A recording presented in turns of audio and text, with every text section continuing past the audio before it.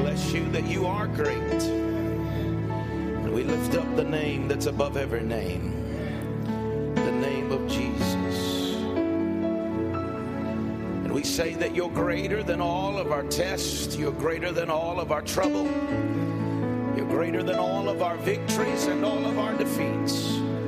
You're greater than them all. So today we stand to testify to the world that you are the only God, the exalted one, the El Elyon, the Most High. And we give you praise and we give you glory today for not only what you have done, but what you're doing and what you're yet to do. God, we stand today and we say thank you. And we give you praise and we give you glory and we give you honor for all of the great things that you have done. Hallelujah. Come on, somebody give him praise here this morning.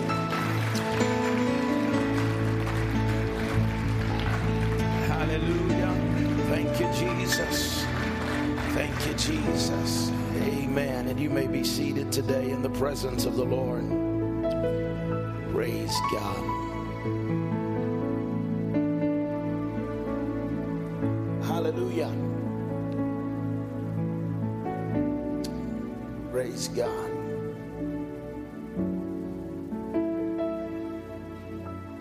He is a faithful God.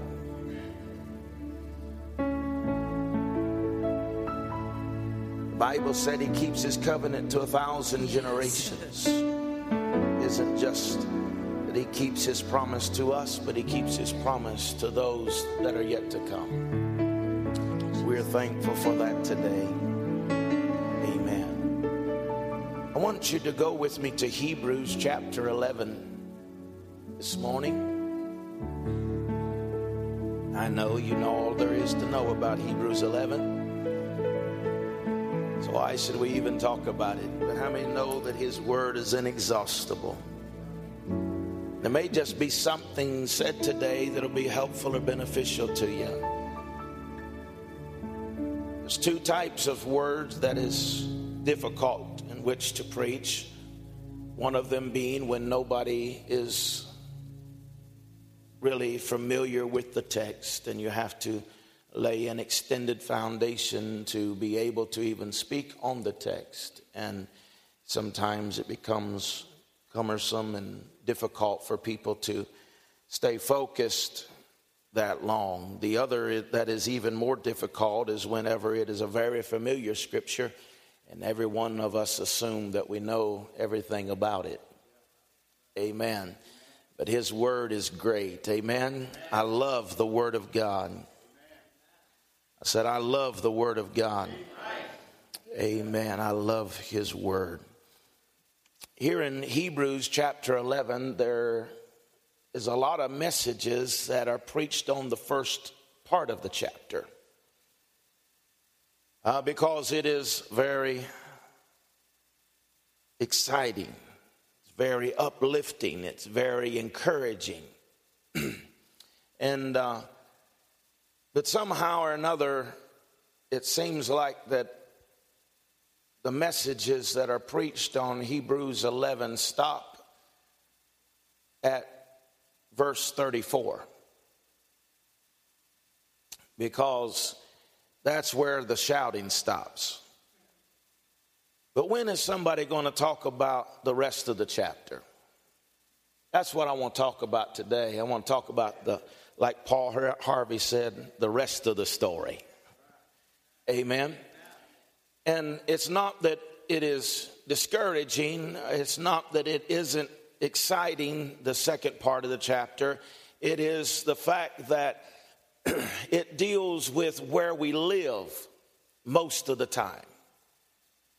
And, you know, people can talk about whenever somebody has a great victory, but when is somebody going to talk about what we do when the victory doesn't come? When is it we going to talk about when you prayed and nothing happened? There are times in our life when we have to just sing the old song that O.R.W. Shambach sang, Hallelujah, anyhow. Never let your trouble get you down. When life's problems come your way, hold your head up high and say, hallelujah, anyhow. Let's look at verse 35 this morning, Hebrews chapter 11, verse 35 for your consideration.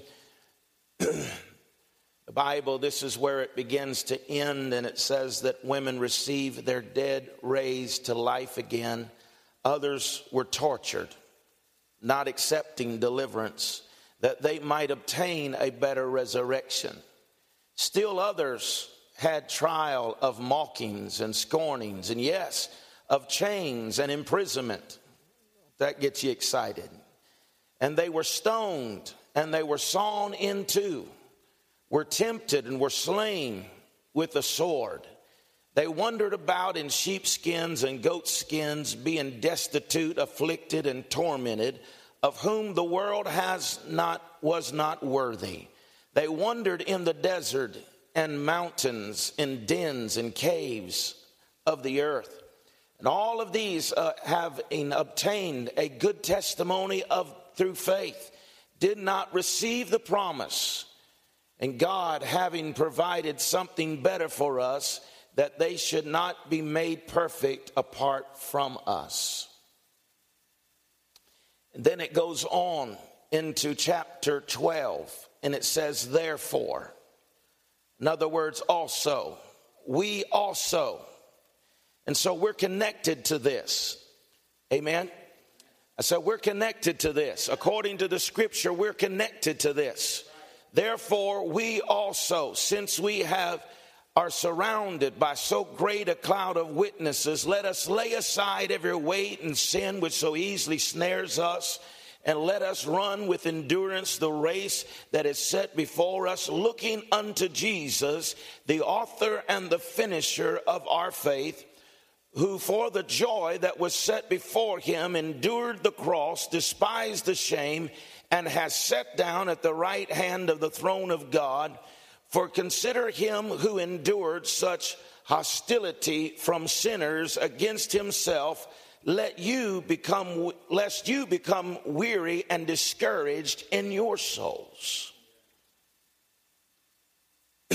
This word here, hostility, is translated contradiction. So I want to talk to you this morning about living through contradiction. Have you ever had a time in your life whenever your life didn't look nothing like your promise?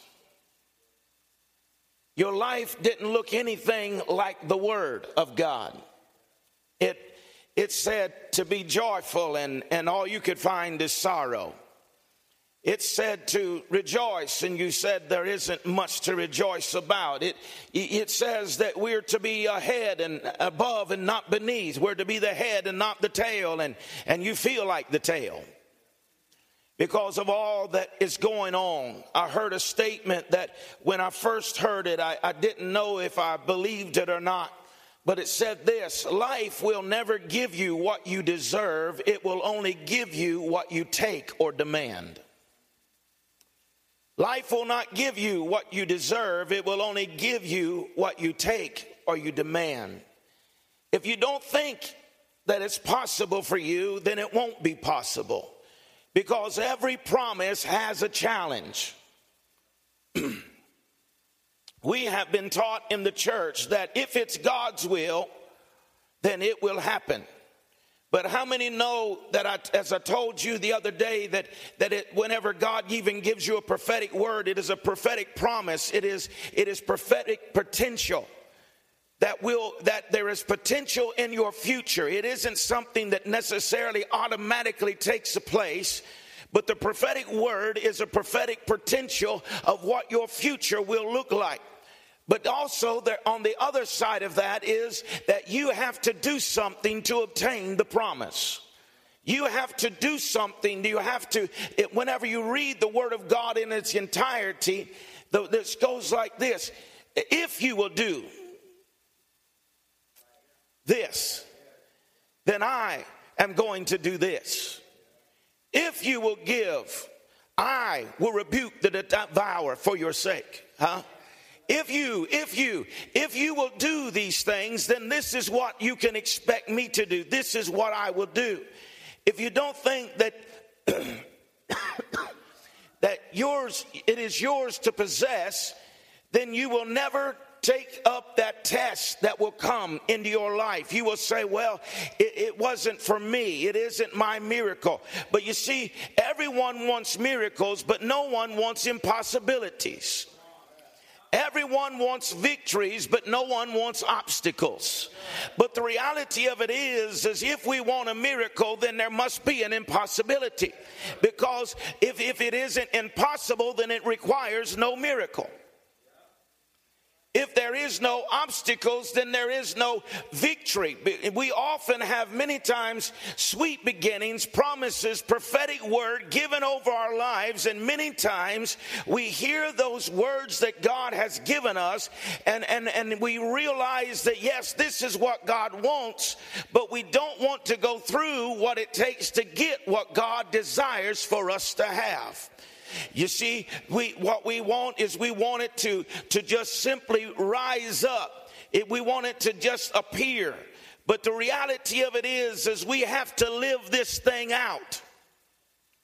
And many times in our lives, we find ourselves in what you would call the messy middle.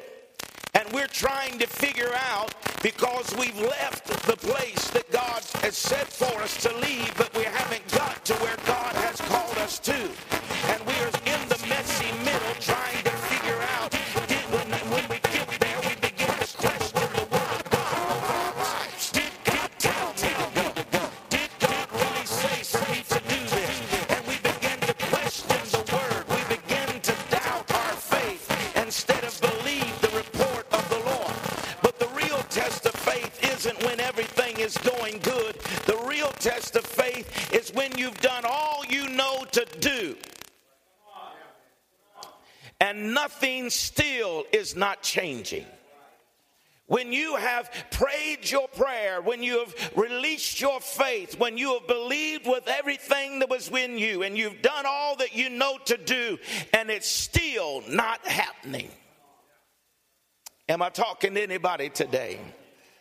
The reality of it is whenever we are walking this faith walk, there are times in our life when we have done all that we know to do, and it seems like that you have nothing to be thankful for. You still walk in his house and you still raise your hands as you have done here this morning, and you declare from your heart, I will bless the Lord at all times, and his praise will continually be in my mouth. Why? Because I may be in a faith fight right now. I may be in the messy middle, but it doesn't matter about the circumstances that are going on or not going on in my life. God is still the author and the finisher of my faith.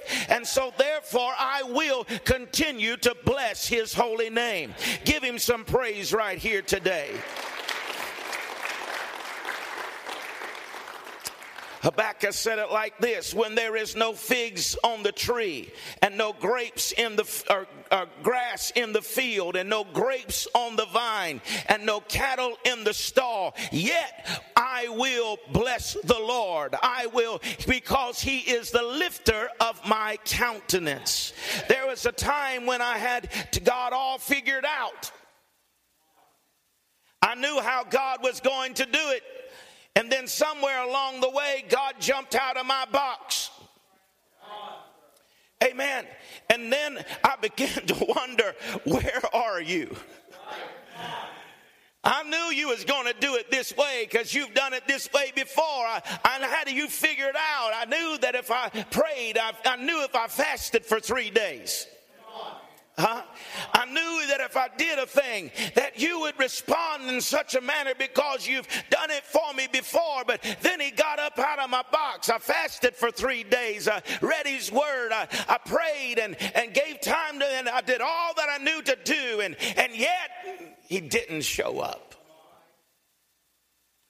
Just when you say this is how he's going to do it, he does it another way. Amen. Oh, yeah. Or else, in other words, he does it another way, or maybe he doesn't even do it at all. Is this too real for you? We're stuck in the messy middle, having to walk it out by our faith. We have a culture that loves instant gratification, instant success. We crave gratification, and we don't want to wait on anything. Amen. I'm guilty. I'm guilty. I will not go through a drive-through and wait 5 minutes. There's a reason they call it fast food. Come on, somebody. I will drive across the road and go to another place. I won't, we don't even want to go into the gas station to pay for our gas. Amen. I have been known to drive to another got station instead of walking in. Because, you got that little machine there. That's what that machine is for. We want it fast and in a hurry. And we think we try to put God in that same box where we microwave everything. But how many know that there's been promises of God that didn't happen for 300 years? There's promises of God that didn't happen for 40 years. There's promises of God that didn't happen for 7 years, And there's promises of God that happened overnight. But you can't tell God how he's going to do a thing. He just promises he's going to do it, but the time schedule is his. Amen. Can we be real here? Have you ever thought, where did God go? I'm doing what I'm supposed to be doing. I'm not out sinning. I'm not out running around being crazy.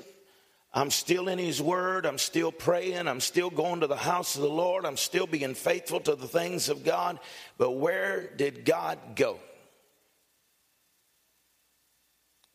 For honest people. Let me just put it in a corporate so you don't feel so challenged this morning.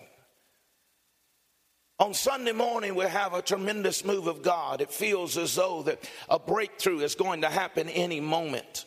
Amen. The power of God is flowing, and we're on the verge of a breakthrough. And next Sunday, we break down. And he can't be found. There is no powerful, there is no anointing, there is no flow of God. Everything's a struggle, everything is working. Have you ever been there? When you thought, this is my time, this is my moment, the breakthrough is coming, this is it, and suddenly God disappears. That's what happened to Job in Job 23, verse number 8. He said, I looked forward and I didn't see him. He said, I looked backward and I could not perceive him. He said he was at work. He works on the left hand and I cannot behold him. He turns to the right and he cannot see him. But he knows the way that I take. And when he has tested me, I shall come forth as pure gold. Job said, I looked ahead in my life when God disappeared. I looked ahead and I didn't see anywhere that a trace of where he was at in my future. I looked behind me and I couldn't perceive him. I couldn't see where he was behind me. I looked to my right side. I couldn't see him there. He said he was at work on my left hand, but I perceived him not. We all know that the right hand is the right hand of power. Amen. The Bible said that Jesus sits on the right hand of God. It represents power. It represents authority. When the man went to the temple, Peter and John went to the temple, the Bible said he took him by the right hand and lifted him up. right hand represents power. It represents authority. And when you're in the right hand of God, everybody knows it. That's when you're blessed, when you're highly favored, when people can look at your life and say, my, your God is good to you. When they can see that everything that is going on. But let me tell you, there are some times in our life when God will put us in his left hand. And in his left hand, he is at work, and he is doing just as much in his left hand as he is in his right hand. But people can't see it. People look, and even we look at it and we say, where are you at and what are you doing and how come you're not showing up? But it is in those times that God is working behind the scenes. It is in that contradiction of our life. It's a place of contradiction where that God says one thing and it looks like something else is going on. It's that season when he's taking all things and he's working them together for our good. It is in those times whenever we can't see how he is doing a thing that is making us better, but he is taking it all and he's working it, and behind the scenes he's preparing our future. He's bringing our promise to pass. He is doing that which he said he would do, but we don't see it, and neither does anybody else. It's in those times that people look at our life and say, where's the God that you said was so good? It's even in those times of our life when we look at ourselves and say, where are you at? And why aren't you doing something? And that's where Job was. He was in the left hand of God, but he could not perceive it. There are times when God is difficult to understand. But when I cannot see him or perceive him, he's still there. You see, adversary is the incubator for greatness. And whenever you're going through adverse times, understand that God is just taking you through the incubator, because it's in that incubator of adversity that he begins to develop your character. He develops who you are on the inside. Amen. He always puts greatness in before his name goes on. And many times we make the mistake of judging ourselves and others by the situation that we are in. But how often have we looked at someone in the middle of the struggle and said, they just don't have enough faith. They're not believing God. They just don't have it, right? How often have we looked at someone else and we've said that? How many times have we lived in our own life where that we have looked at ourselves and said, we just can't do it. We don't have what it takes. We don't have enough faith.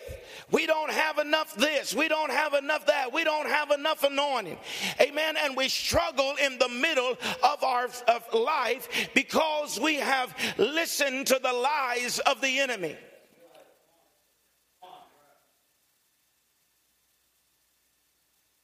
We're not on the right side of God, but we're still in his hand. And so we think because all of these things are going wrong or nothing is going right, then we must have done something wrong. All of this must be because we haven't made the right choice, or we haven't done the right thing. And so we judge ourselves according to the situation that we're in instead of judging ourselves according to the Word of God. Amen. But let me just give you a few instances here this morning. If you're in that place or you find yourself in that place, let me just say that you're in good company. Because Moses didn't look like a deliverer when he was out there shoveling sheep dung on the backside of the desert. But he was exactly what God called him. He was a deliverer. Come on, somebody. Amen. He was living in contradiction. I wonder what song Joseph was singing the day his brothers stole his coat. threw him in a pit and sold him into slavery. I wonder what he was thinking when he went into Egypt in chains to be a slave. I wonder if he still was dreaming about the stars bowing down to him. I wonder if he was still thinking about it whenever all of he was thrown into a pit. Was he still thinking that his mommy and daddy was going to bow down one day? I wonder what he was thinking when Miss Potiphar lied on him and said that he had raped her.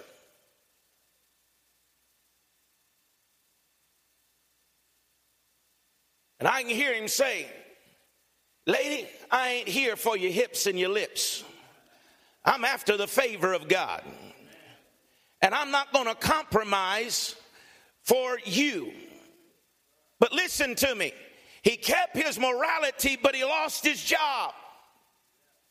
And we've been taught you do the right thing and it'll all work out good, but that's a lie. Everything doesn't always work out just because you did the right thing. The devil will get to messing in your mind and he'll start working in your mind and in your heart. But let me tell you, just because it didn't work out, just because you did the right thing and you lost your job, doesn't mean that you quit doing the right thing. Because we keep on fighting the good fight of faith. We keep on doing what God has put in our heart to do. And God will, He will do the work in our lives. We've developed in our religious mindset that good people always win. I wish that were true.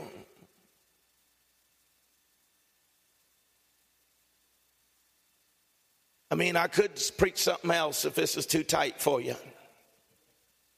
Amen. But you can do the right thing and still lose. Then, if that wasn't bad enough that, good people always win. Yeah, baloney. Then someone made up this statement. The safest place to be is in the middle of God's will. Don't that sound spiritual? But the truth is, the most dangerous place to be is in the middle of God's will. Because when you put your life totally in the hands of God, there are times when you don't understand anything that's going on because He's working on the left side. And the arrows and the fiery darts of the wicked are being shot at you on a continual, perpetual basis in your life to try to take you out.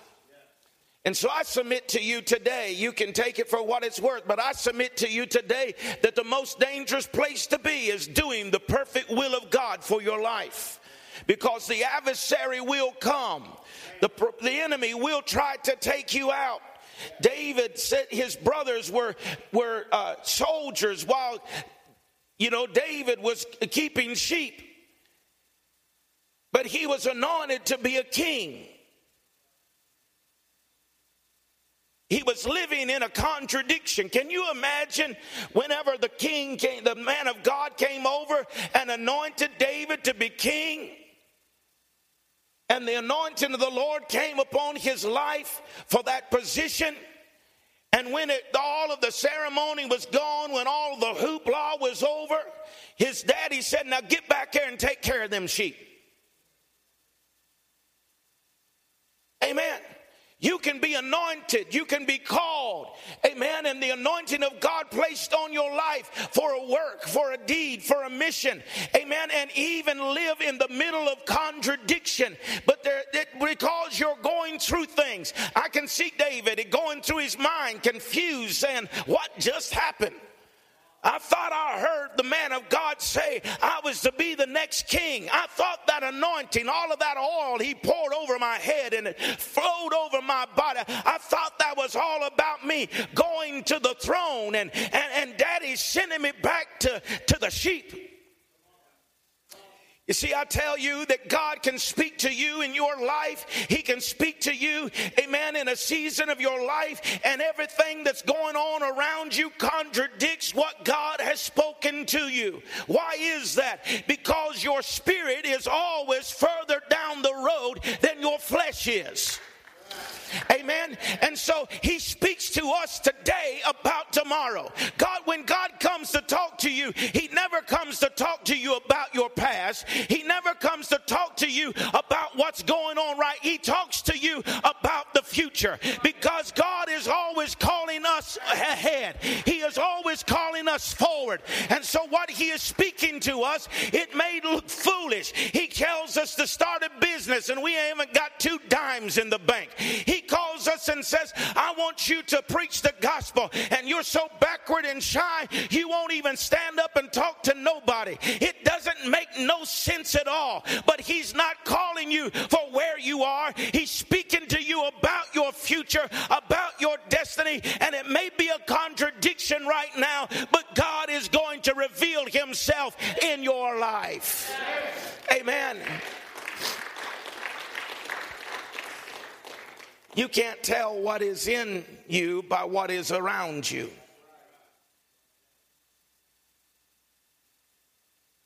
Some look at their home life and they say, this isn't never going to work. Some look at their kids and say they'll never be saved. But it's not about what is going on right now. It's about what he has purpose for you. You've looked inside of a person to see what they really are, because you're further down the road in your spirit than you are in your flesh. Listen to me. You're greater on the inside than you are on the outside. Let me say that again. You're greater on the inside than you are on the outside. You say, well, Pastor, do you have any word for that? I'm glad you asked. Greater is he that is in you than he that is in the world. The greater one lives on the inside of your life. God is putting his mark on your life. You just are living through contradiction right now. This is a place where character and motivation is being determined. What's your character? What's your motivation? This is a place where pride and selfish ambition is broken off. Amen. And you begin to take into account why I'm doing what I'm doing. What is my motives? What is my character? And pride has to be broken. This is what I heard. If you take the blame for what you attempt for God and it fails, it is a sure sign, had it succeeded, you would have taken the credit for it.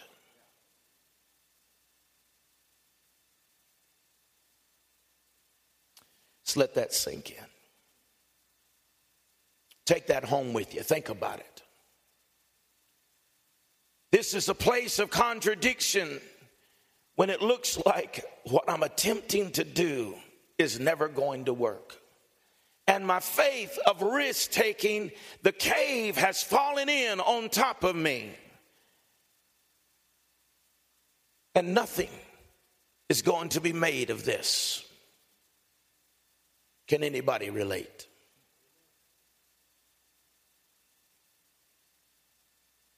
How do you spell faith anyhow? R-I-S-K.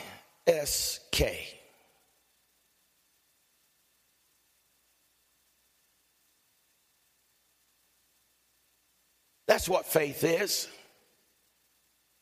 It's taking a risk.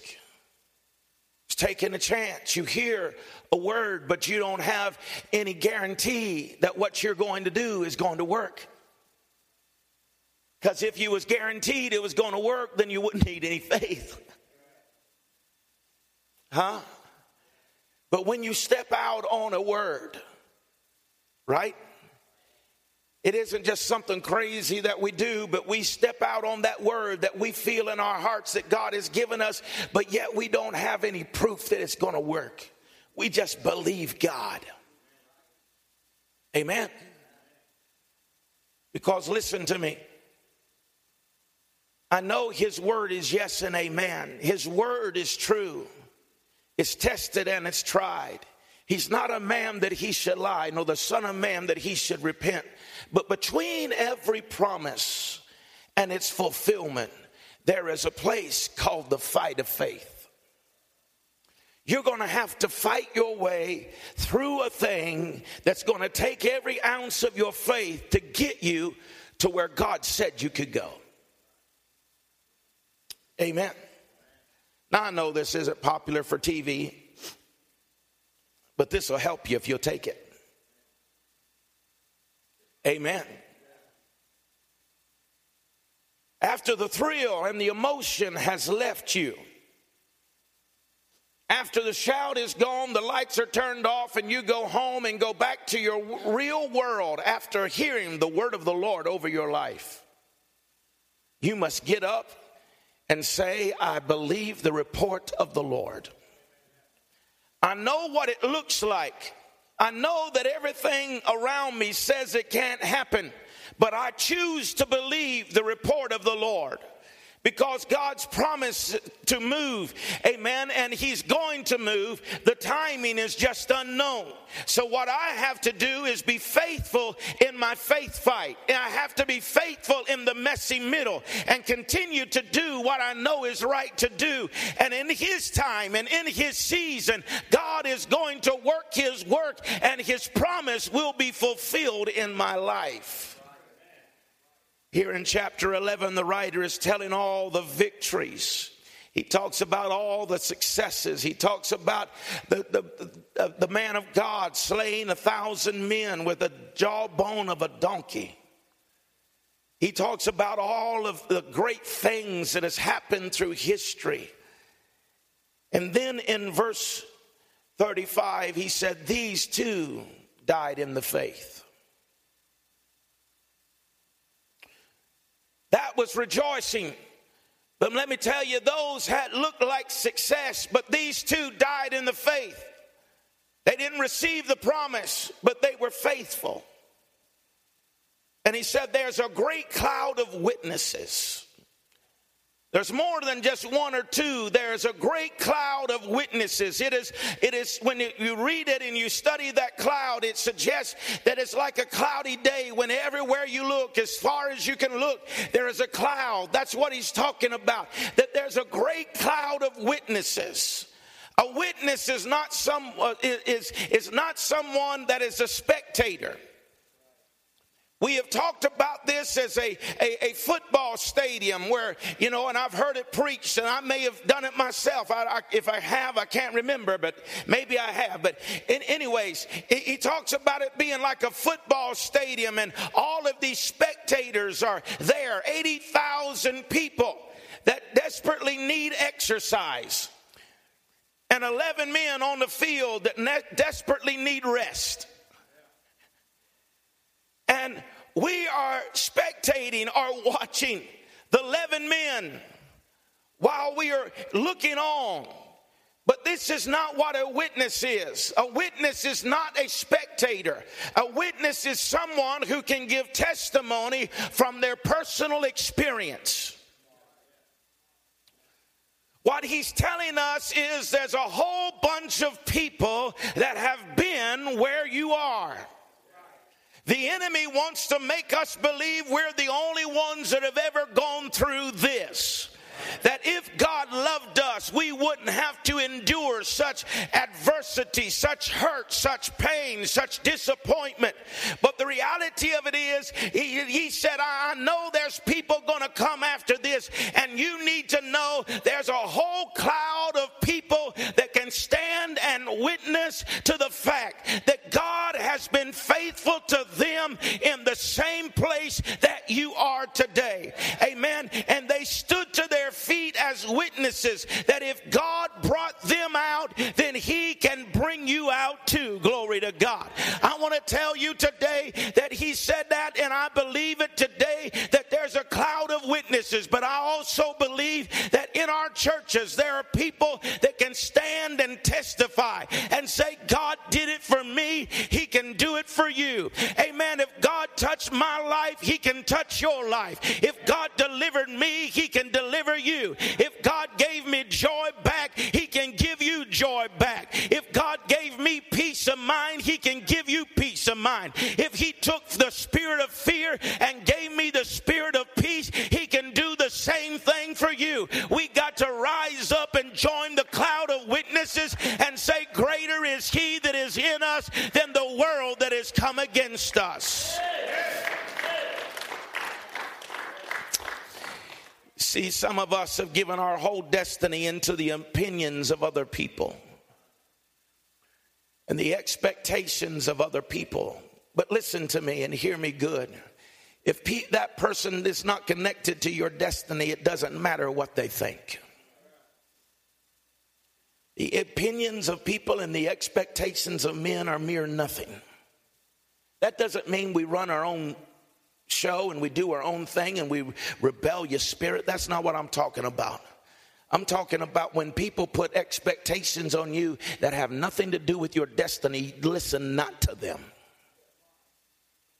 Because that is not what God has called you to do. Amen. And I'm not here to compete against you. You're not my competition. Joshua is not my competition. I'm here to cross the finish line. I'm here to complete what Brian Matthews has been created to do.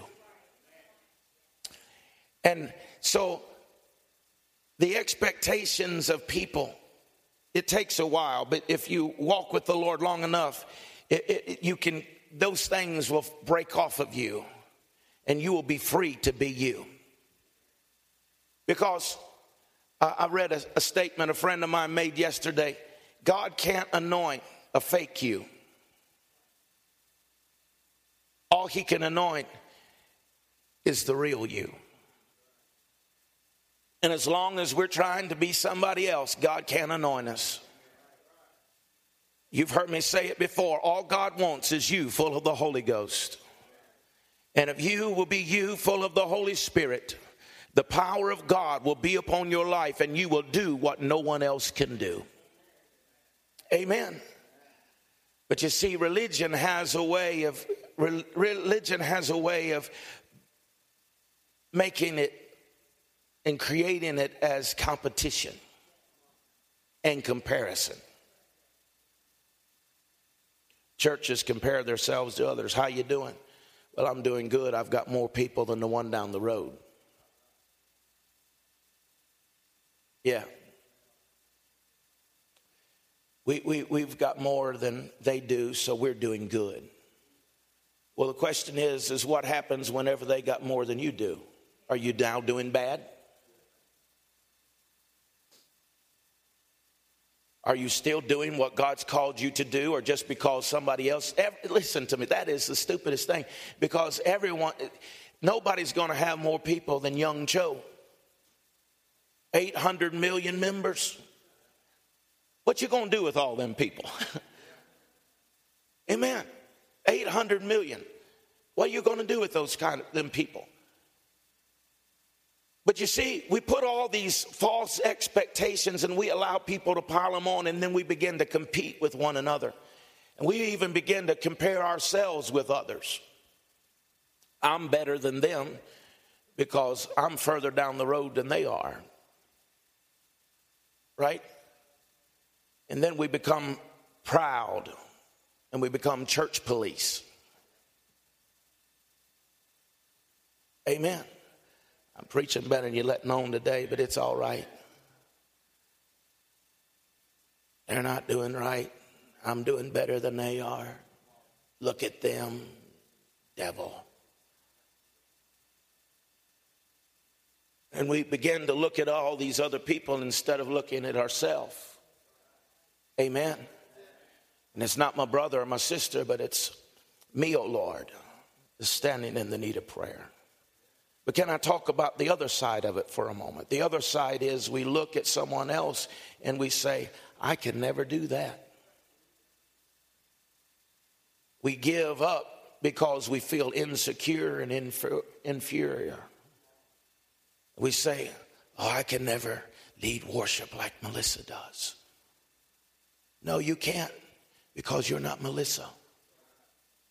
But if God has called you to lead worship, you can do it like God called you to do it.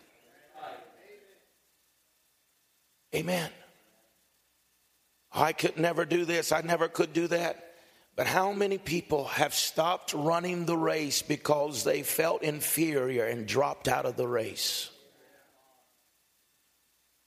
Those that once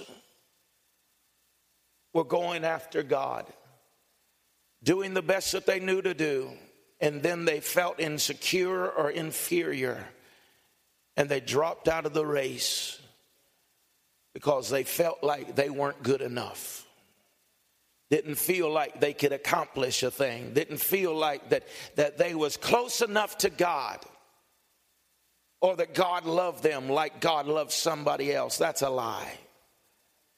God said he put in these earthen vessels a great treasure. In each and every one of us, we just have to be ourselves. Amen. And that's who we're going after, those who've dropped out of the race. I mean, no, there's some good folks that have dropped out of the race. Amen. They've got disoriented, and there's whatever the problem is, whatever the issue was, whatever took place in their life or in the church or whatever it was, they've dropped out of the race. And we need to be that cloud of witnesses today to encourage them to get back in the race again, to get back in the fight again, to encourage them that the best is not behind them, but in fact it is yet ahead of them. Amen.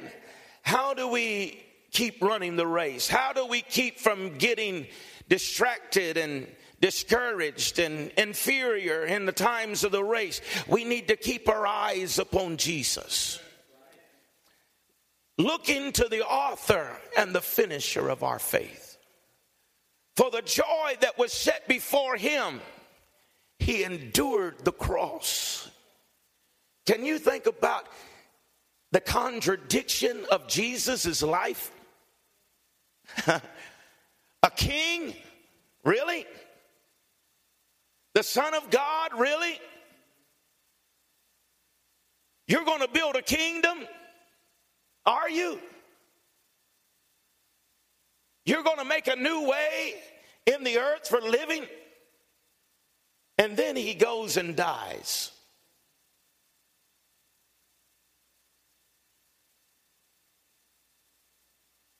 Genesis chapter 24. I'm going to be done here in a minute. Genesis 24 and verse 60.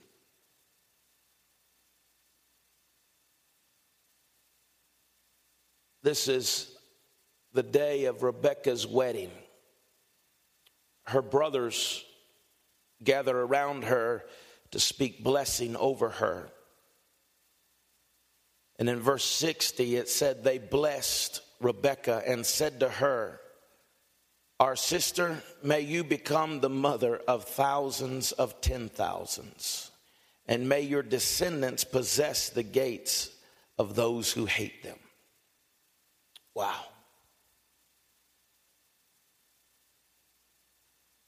Rebekah's brothers, this word bless here means to empower. They were speaking blessing or empowering her for a thing to be successful in her life. And the blessing that comes out of their mouth over her is, Rebekah, you're going to be the mother of thousands of 10,000s. That's great. But the greater one is said, your descendants shall possess the gates of their enemies. That is more powerful. That is awesome.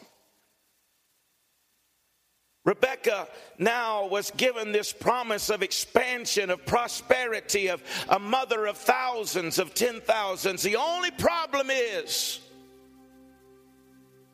she's barren. Can you imagine with me the frustration, the contradiction? The word comes to her, you're going to be a mother of thousands. Your descendants are going to possess the gates of those who hate them. And month after month, she is reminded that this isn't happening. Months turns into years.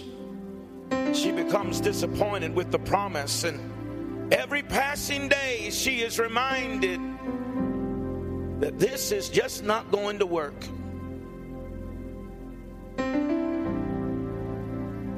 In Genesis chapter 25 and verse 21, it said, "Now Isaac pleaded with the Lord for his wife because she was barren. And the Lord granted his plea, and Rebekah, his wife, conceived." Month after month, year after year goes by, and the promise doesn't come to pass. Her husband begins to plead on her behalf, praying to God, asking God, let this promise come to pass.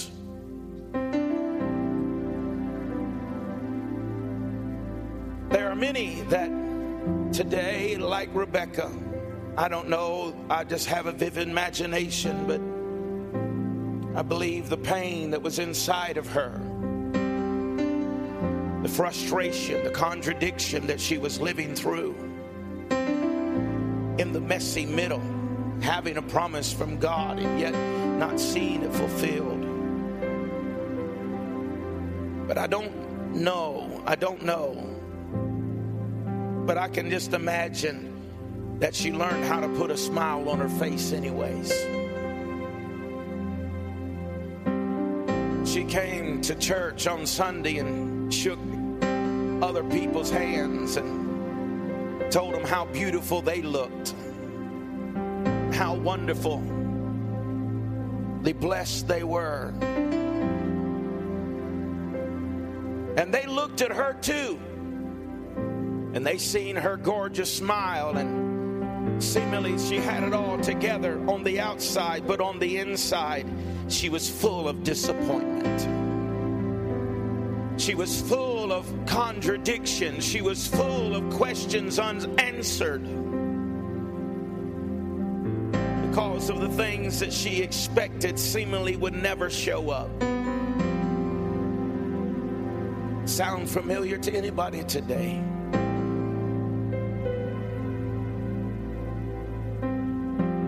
Some of you today have stopped using your faith because you don't want to dream again. You don't want to believe again. The word of the Lord has been rich over your life, but the contradiction has just become too much. The season of going through the fight of the messy middle has worn you down and discouraged you, and disappointment has found its way into your heart. You don't want to dream. You don't want to believe. You don't want to. And it's not because you're a bad person. It's because you don't want to be disappointed again.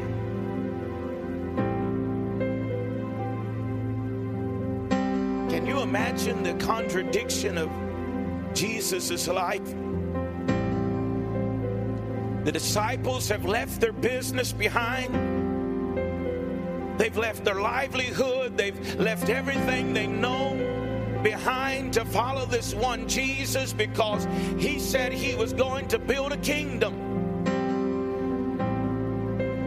He said he was the Son of God. And now they're pulling him in two, and they're putting nails in his hands, and they're piercing his side, and they're beating him with the cat of nine tails, and they're pulling the beard from his face.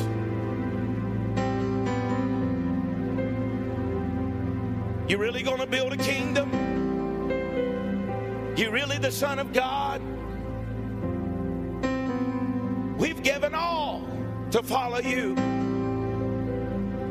and now you're just a mere man hanging on a cross.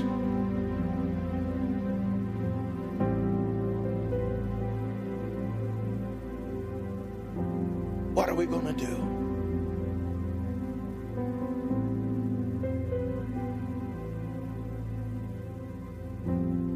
I thought I would be healed by now. I thought my family would be saved by now. I thought things would turn around for me by now. And I still find myself in this contradiction.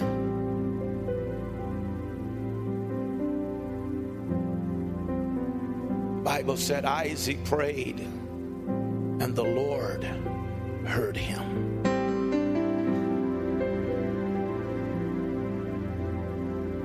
I come to talk to somebody today, maybe not everybody, but I believe if I sense the Spirit of God correctly, there's several here today. You're living in a contradiction.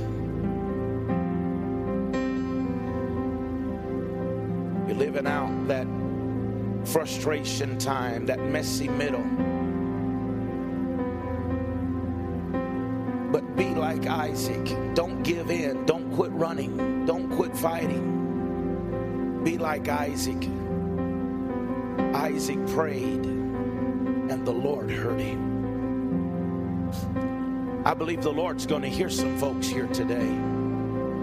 I believe the Lord is going to answer some people here today.